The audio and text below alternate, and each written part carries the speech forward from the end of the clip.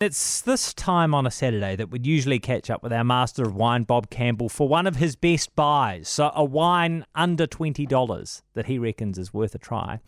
This time we're going to mix things up though, because instead of one of his best buys, Bob has chosen a wine that's a mere $550. We thought we'd do things a bit differently, didn't we, Bob? Yes, yeah.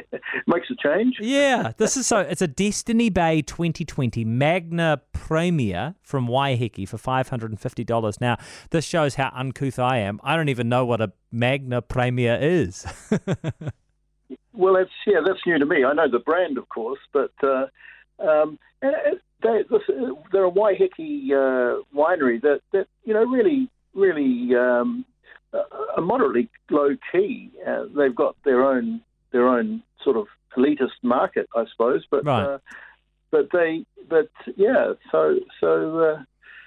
I think more people should know about them. So just to be clear, what is the berry?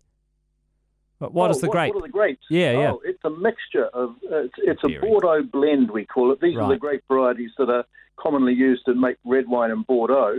It's predominantly Cabernet Sauvignon, that's 71%, right. And then it's a blend of Merlot, Malbec, Cabernet Franc, and Petit Verdot. And I think the reason they had a variety of grape varieties was that if you got a weather event like a hail or heavy rain or something like that wiped out one variety, at least you had other varieties that wouldn't get so knocked around. But the character and style of blended reds is now firmly established. And what does it taste like? Well, it's got three things, I think, that make it distinctively different and very, very good. It's got intensity. It's got a lot of power. So it's very impressive from that point of view. It's got complexity. I get layers and layers of little sort of nuances of flavour that reveal themselves as you taste it.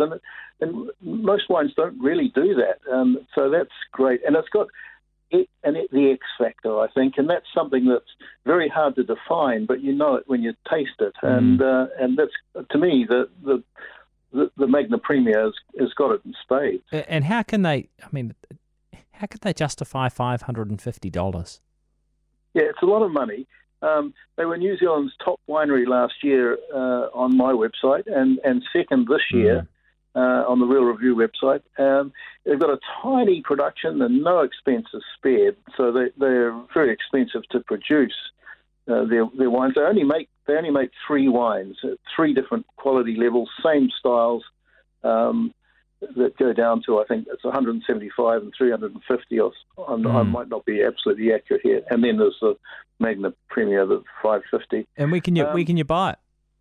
Well, you have to go to Destiny Bay. Well, it is available at limited, fine wine retailers. But Destiny Bay, I would recommend going to Destiny Bay and joining the Patrons Club, and they offer a better price and quite a few features that are attractive to many people. Yeah. Check out their website. And Glengarry's got the 2015 Magna Premier for $620. So yeah. Presumably it'll age well. Yes, it will. Yeah, with careful storage, I think 20 to 30 years. That's pretty good. And what actually is careful storage?